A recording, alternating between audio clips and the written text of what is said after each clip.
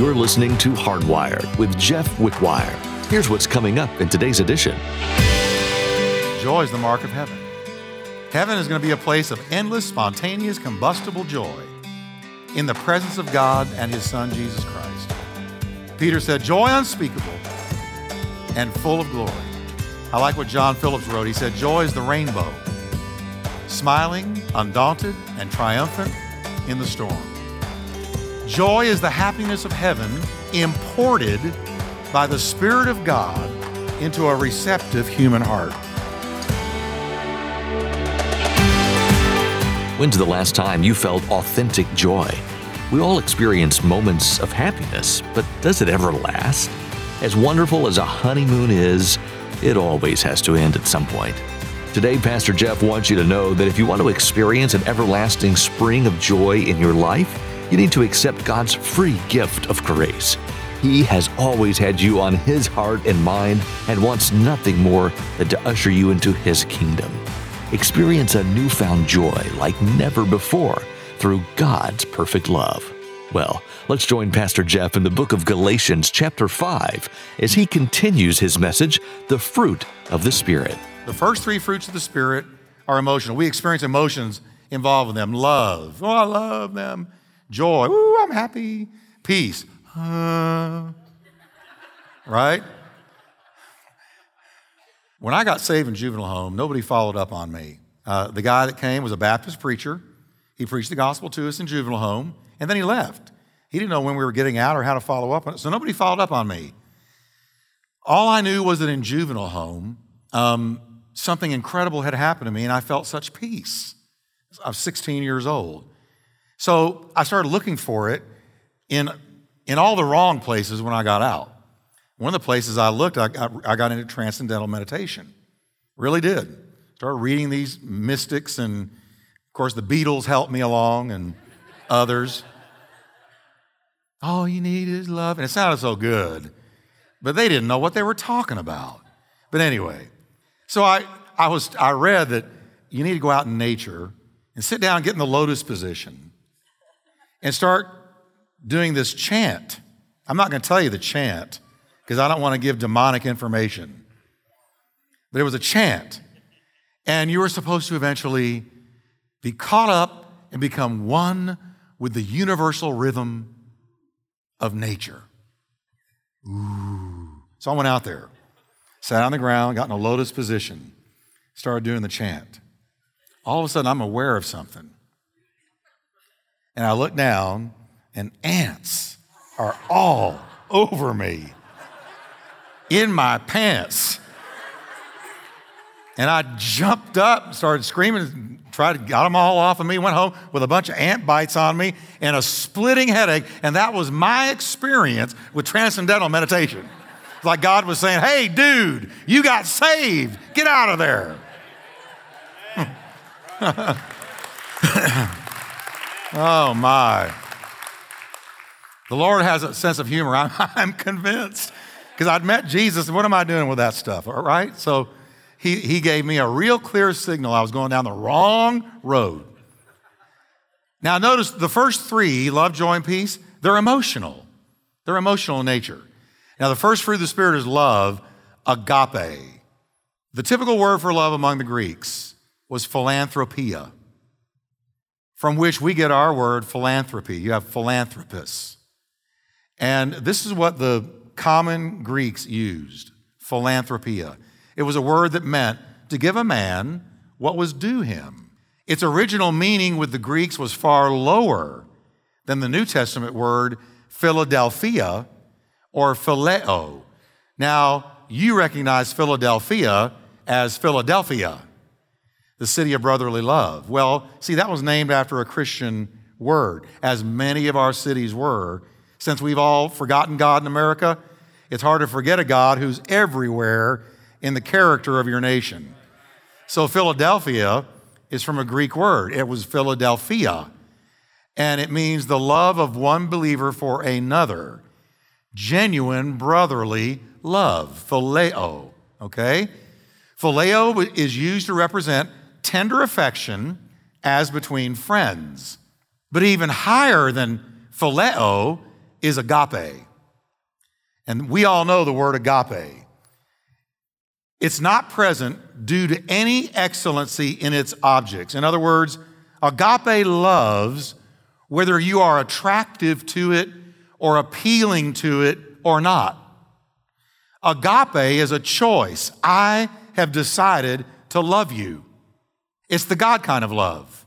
It is supreme love, way higher than phileo, which was friendship love. Now, Christian love, whether exercised towards the brethren or towards men generally, is not supposed to be an impulse from the feelings.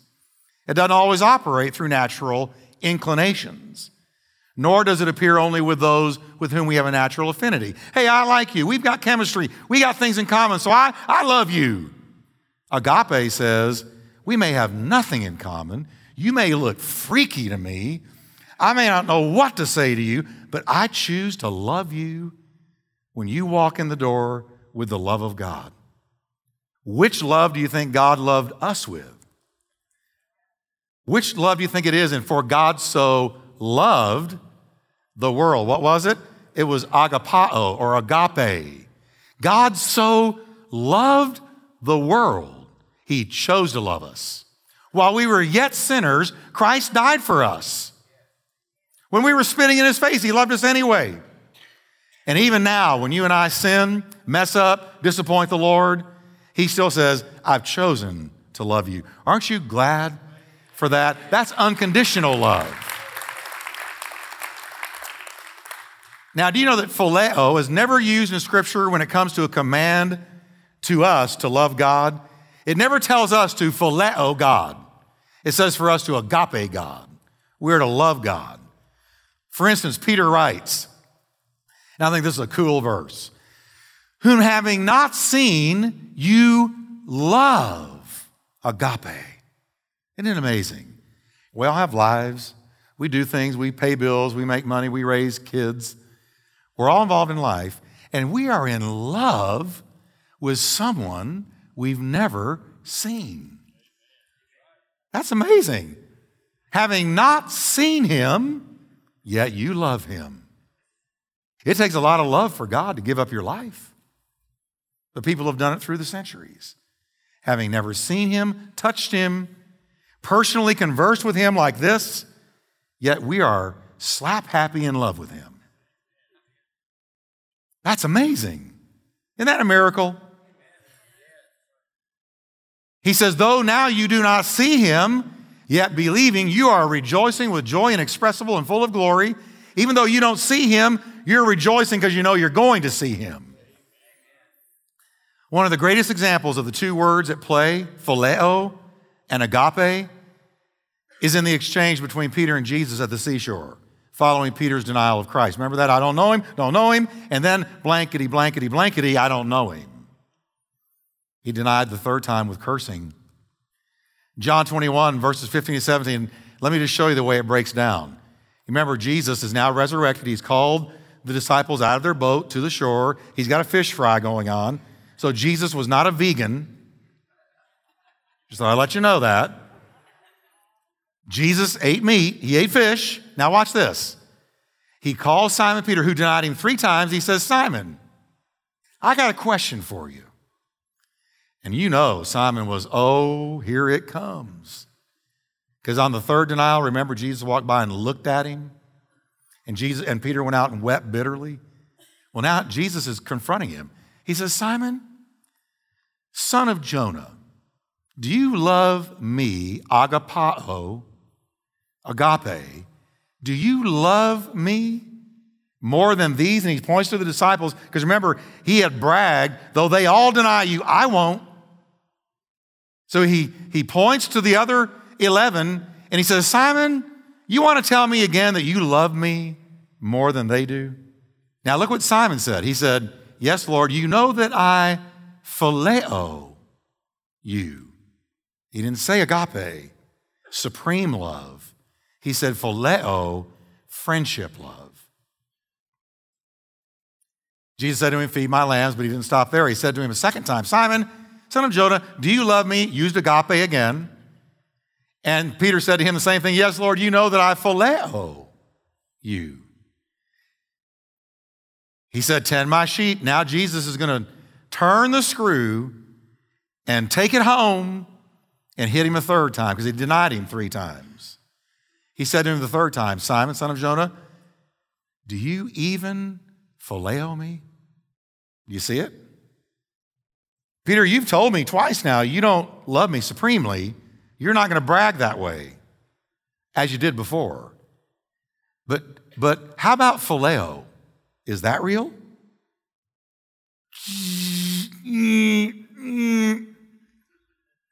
I'm sure he was squirming in his sandals. Peter was grieved. Why do you think he was grieved? Because he said to him 3 times, do you phileo me? It's like if you had a good friend, Jesse, I've known a long time. Jesse, do you love me supremely? Well, Pastor, I like you as a friend. Jesse, do you love me supremely? Truthfully, I like you as a friend. And then I said, you sure you even like me as a friend?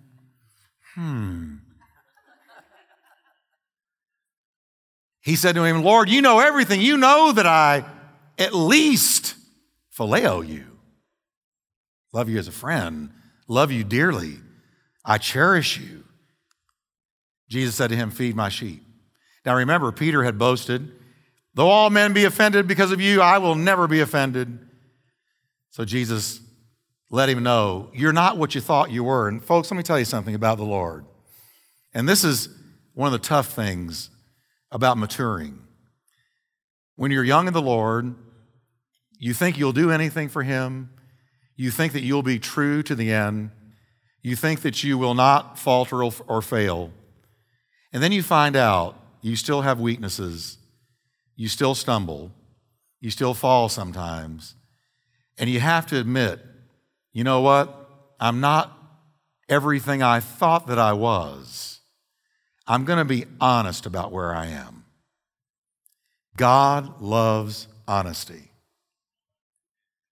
And all Peter is saying is, I am not going to strut and tell you something that's not true. When Peter responds by using phileo, it is the expression of a humbled soul that has seen its weakness and need of strength, yet still with evidence of true attachment. He did love Jesus. He just didn't love him supremely, perfectly. He wasn't flawless like he thought he was. And you know what? Neither are we. We are not flawless like we might like to think. Take heed that any man thinks he stands, because he could the next day fall. Clark's commentary puts it this way, quote, it's remarkable that in these 3 questions, our Lord uses the word agapao, which signifies to love affectionately, ardently, supremely, and perfectly. And Peter always replies using the word phileo, which signifies to love, to like, to regard, to feel friendship for another. It was as if our Lord said, Peter, do you love me ardently and supremely? To which Peter answers, Lord, I feel an affection for you.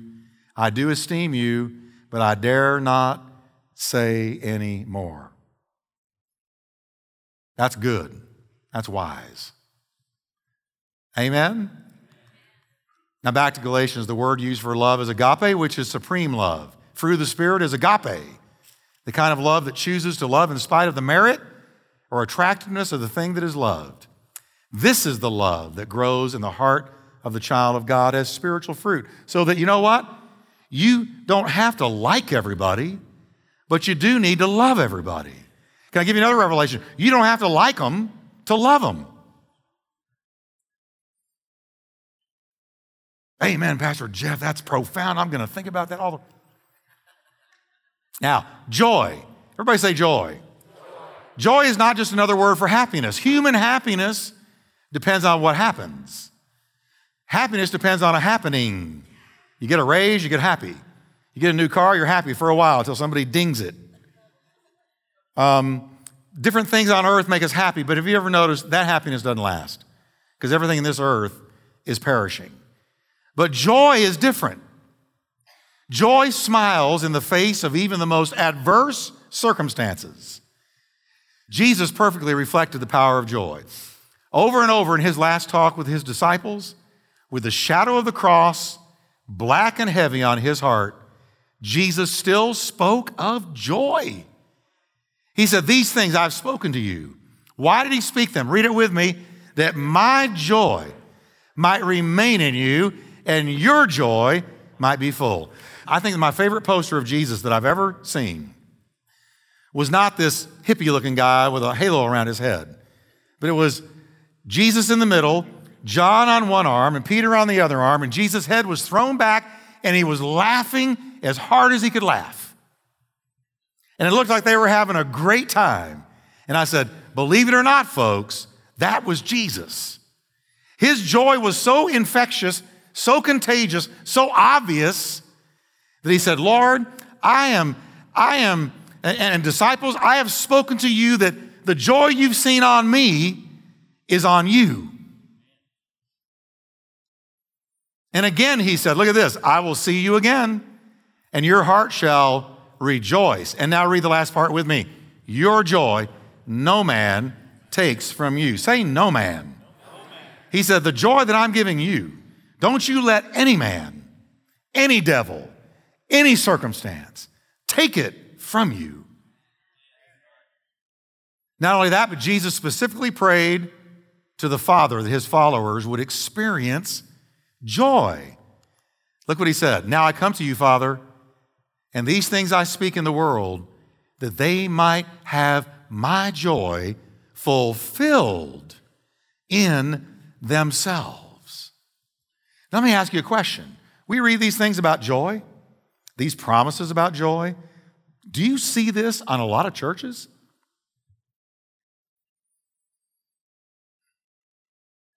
How many Christians do you know that are always full of joy?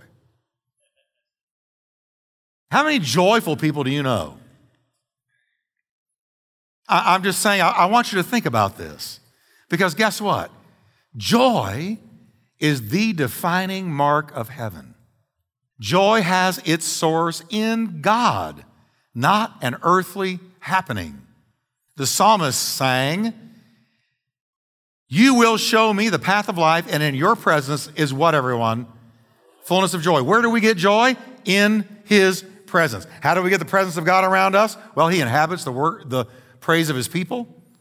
I believe he's there when you pray. He's there when you praise him. He's there when you're in the Word. The key to having joy is getting into his presence, because in his presence is fullness of joy. Statements like these contradict the gloomy view the unsaved world often has of heaven as some dull place where people hold endless, boring prayer meetings. Thank you, I'd rather go to hell. Because all my buddies are going to be down there with me, and we'll sit around the hell bar and talk about old times. Where did you get that? That is so profoundly stupid. You know nobody in hell. You see nobody in hell. You recognize it's dark, tormenting, and forever. Where is there going to be real joy? It's going to be in heaven. Joy is the mark of heaven. Heaven is going to be a place of endless, spontaneous, combustible joy in the presence of God and his Son, Jesus Christ. Peter said, joy unspeakable and full of glory. I like what John Phillips wrote. He said, joy is the rainbow, smiling, undaunted, and triumphant in the storm. Joy is the happiness of heaven imported by the Spirit of God into a receptive human heart. We've got imported joy. Joy is the sunbeam lighting the prisoner's cell. Joy is knowing Jesus. If you want it in a nutshell, there it is. If we say that together, joy is knowing Jesus. Now let's get to the third one, and we're going to close with this. The third emotional type, fruit of the Spirit, is peace. There is peace for the Christian in the storm. God's peace in us produces a calm, untroubled spirit, come what may. I am so thankful for peace. I am so thankful for God's peace. Be anxious for nothing, but in everything by prayer and supplication, let your requests be made known to God. And the peace of God, which passes all understanding, will guard your hearts and minds through Jesus Christ. Thank God for peace. As with all the fruit of the Spirit, amen. As with all the fruit of the Spirit, Jesus modeled God's peace perfectly. Have you ever noticed in the Bible, he was never in a hurry, never upset, never disturbed. Get this, from the age of 12, Jesus knew that he was to die on a cross for the sins of the world. Because when his parents found him talking to the doctors, they said, "What are you doing?" He said, "Don't you know I should be about my Father's business?" He already knew what the Father's business was. He knew at 12 he would die on a cross for our sins. I don't know about you, but if I know that at 12 years old, I'm not having a happy teen life. I'm going to have some teen angst. Not Jesus. Although the shadow of the cross drew nearer every day, he never showed the slightest fear. It never upset his peace, and it never disturbed his poise. Jesus lived above the storm. God's peace is part of our inheritance as a child of God. Do you believe that? Look what Jesus said. Read this with me. Peace I leave with you. How many of you have peace tonight? All right? Even in the midst of trouble, he said, peace I'm leaving with you, and my peace I give to you. So what did we get from him? We got his joy and we got his peace. Not as the world gives do I give to you. What do you mean by that? I'm not going to give it to you and take it back. If I give it to you, I'm going to let you keep it. I give it to you for good. Peace is the legacy of he who is called the Prince of Peace. His is the peace that passes all understanding. Now, I'm going to look at Peter and we're going to close. Before the day of Pentecost, Peter fell apart at even the slightest suggestion from a young girl that he had been a disciple of Jesus. I don't know him, don't know him. No. But after Pentecost, after the Holy Spirit fell on him, we see a different Simon Peter. He's arrested by Herod and sentenced to death. His dear friend James has already been beheaded.